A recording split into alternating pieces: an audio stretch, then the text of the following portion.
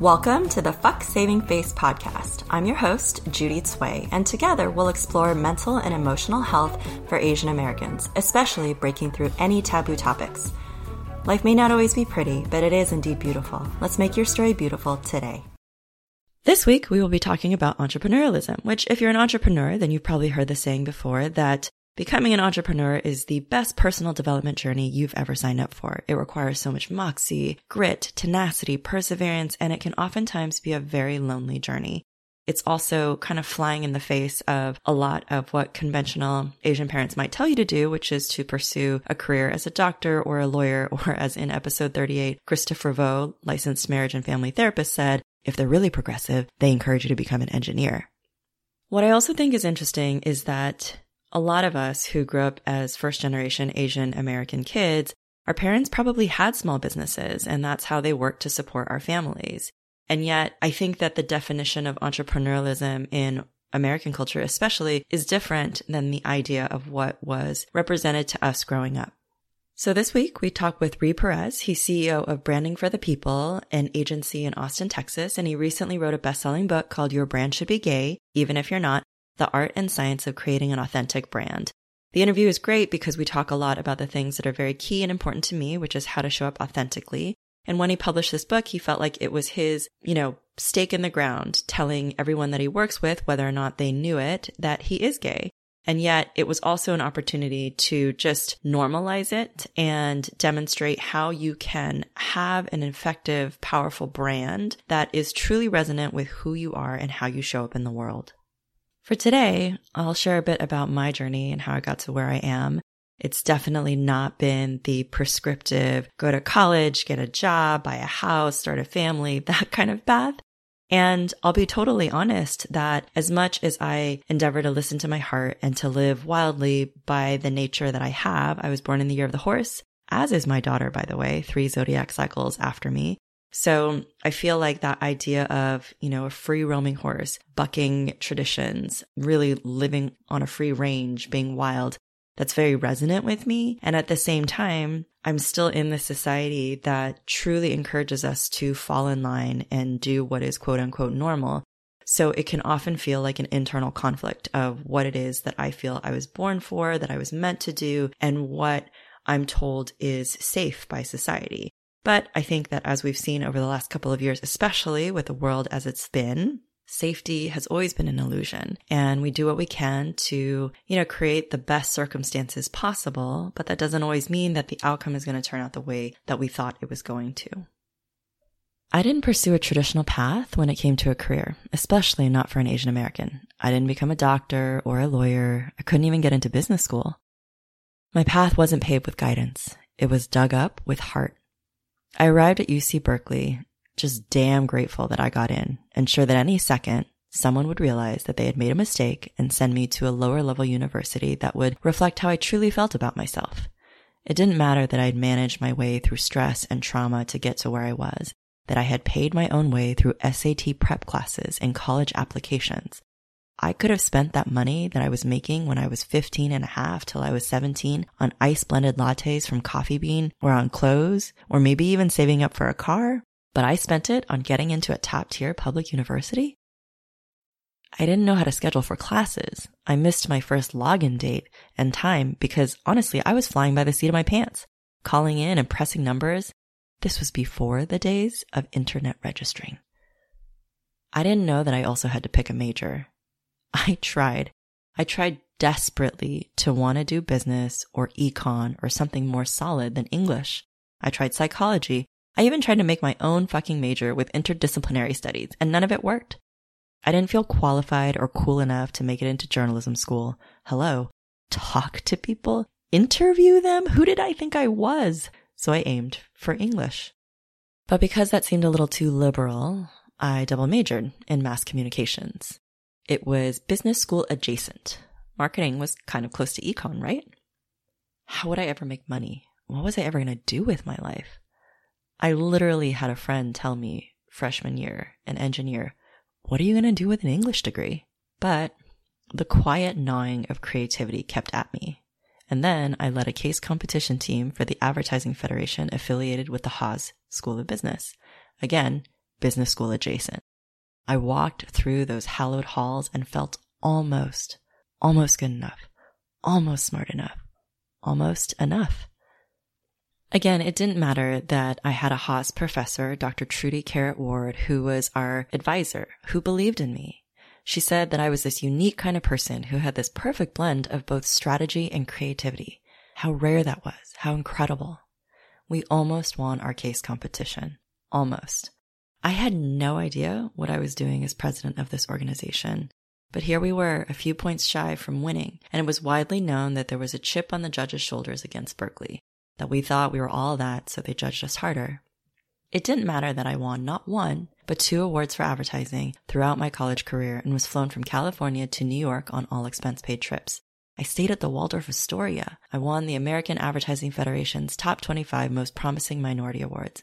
I won a coveted internship with Darcy, Macias, Benton, and Bowles on Madison Avenue, so that when I watched Mad Men years later, I knew exactly what they were talking about.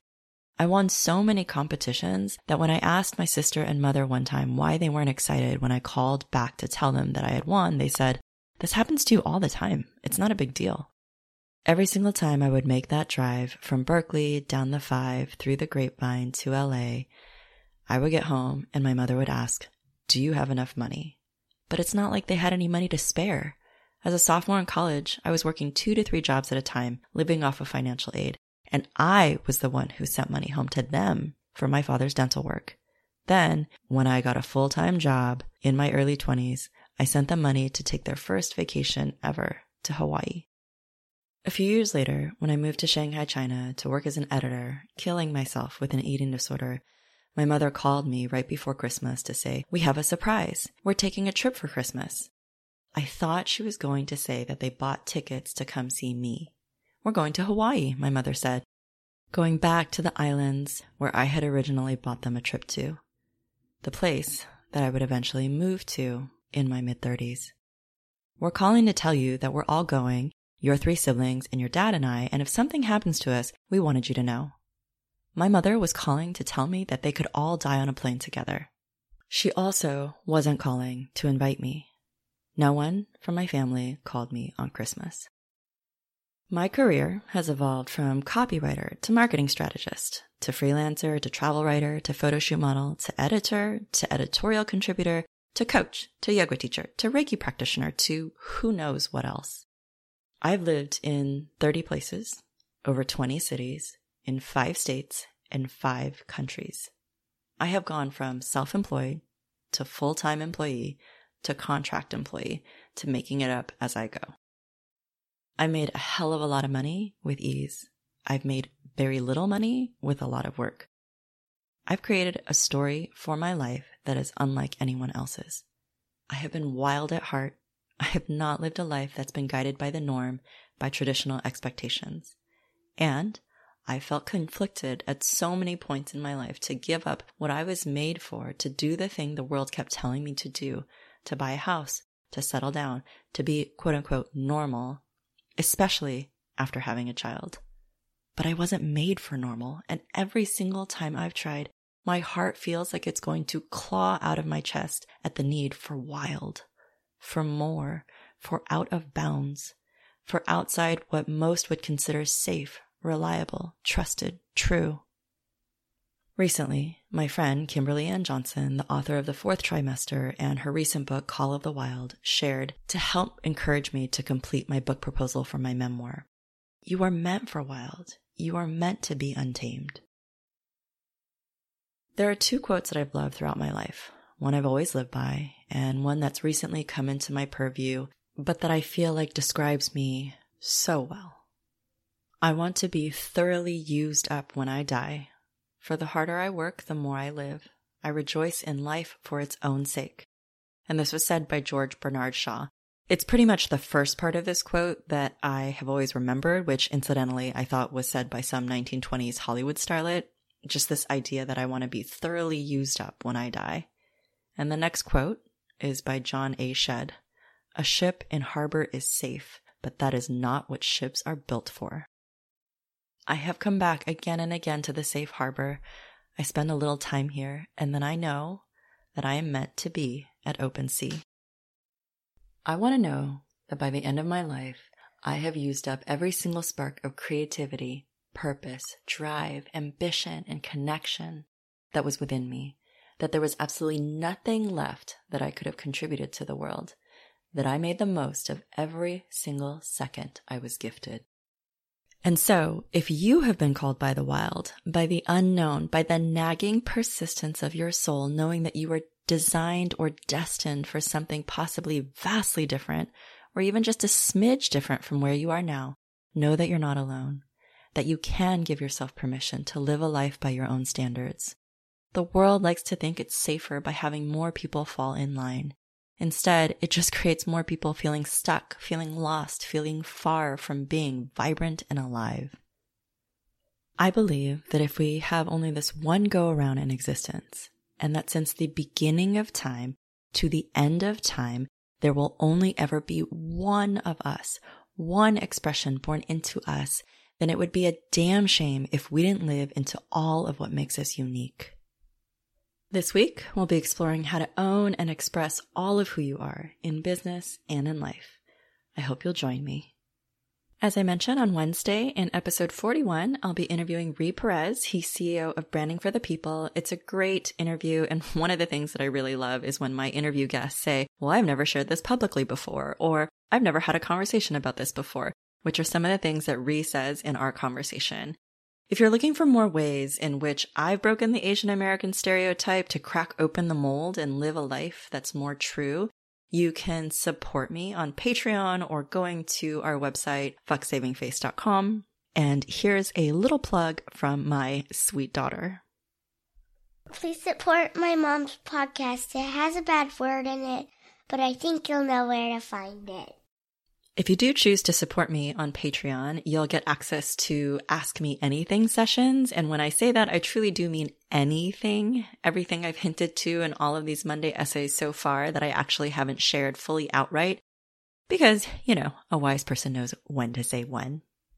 Also, if you're looking for something else to listen to that's relevant to everything that we've talked about here, putting your life into context within the greater universe and this broad expanse of time, I highly recommend listening to Michelle Thaller.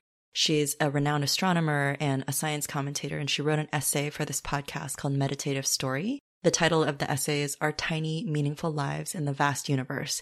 And I listened to that episode on repeat over and over multiple times, just one specific line in it where she talks about her relationship with her husband and how, because of what physicists now understand as the construct of time, what the beginning and the end of time all mean and our place within it as humans and what this means for connection and for how we want to be in our lives, I think it's super powerful, and it's a wonderful scientific lens to something very spiritual at times. So go give that a listen. I'll link to it in the show notes. You can go find this on episode 40 on the Fuck Saving Face website. Thank you so much for listening to today's episode. If you liked what you heard and know someone in your life who might also benefit from hearing this episode, please feel free to share it with them. Also, if you'd like to support our show, you can make a one-time donation at fucksavingface.com, or you can make a recurring donation at patreon.com/fucksavingface. That's fuck without the U. Subscribe today to stay tuned for all future episodes.